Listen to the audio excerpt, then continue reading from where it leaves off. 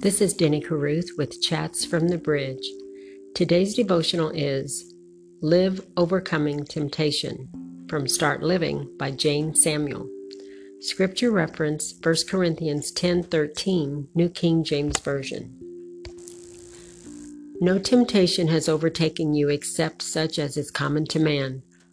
But God is faithful, who will not allow you to be tempted beyond what you are able, but with the temptation will also make the way of escape, that you may be able to bear it. The same enemy who tempted Jesus walks about today like a roaring lion, seeking whom he may devour. 1 Peter 5:8. But we have a wonderful example in our Savior Jesus Christ to imitate and follow. In the Garden of Gethsemane, Jesus told his disciples, "Pray that you may not enter into temptation." Luke 22:40. While the disciples slept, Jesus prayed. He received strength for the gruesome final hours of his life in which he fulfilled his mission.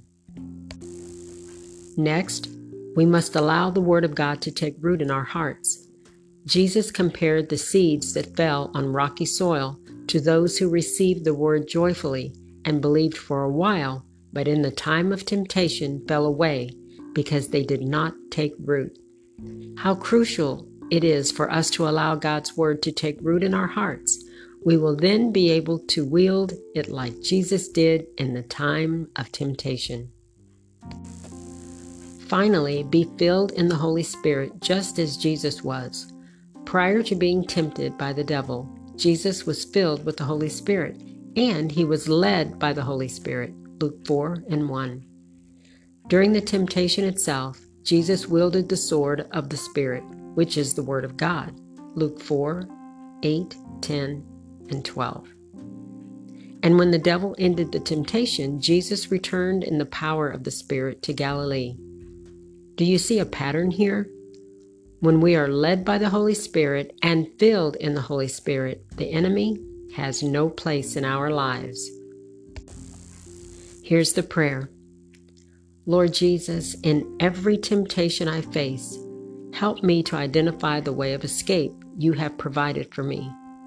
Protect my spirit, mind, and body from every evil plan of the enemy. I hide your word in my heart so I can wield it in the time of temptation. Deliver me, and may my words and actions glorify your great name. Amen.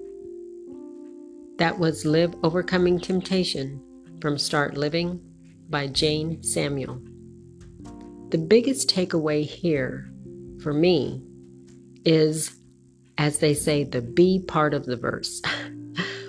In Corinthians 10:13, most people only recite, remember, and believe the first part of the verse. Let me read it to you again. No temptation has overtaken you except such as is common to man. But God is faithful, who will not allow you to be tempted beyond what you are able. And that's where they stop.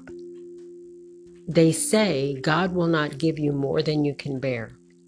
But that's not what the scripture says. Let me read the rest of it.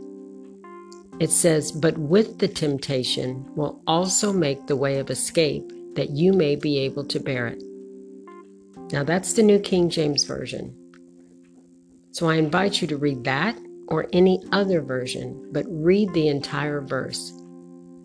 He's not going to allow you to be tempted beyond what you are able unless, or should I say, but with, as the scripture says, with that temptation, he will also make the way of escape, that you may be able to bear it. So just as the prayer says, we want to be able to identify the way of escape that God provides for us so that we can bear the temptation. It's best not to enter into it, but if that temptation overtakes us, know that God has a plan for you to escape. That's the biggest takeaway. Read the entire verse, 1 Corinthians 10 and 13. And then ask the Holy Spirit to help you live the entire verse, knowing and trusting God, knowing that He will deliver you, telling Him that your words and actions will glorify Him. This is Denny Caruth with Chats from the Bridge. Until the next steps.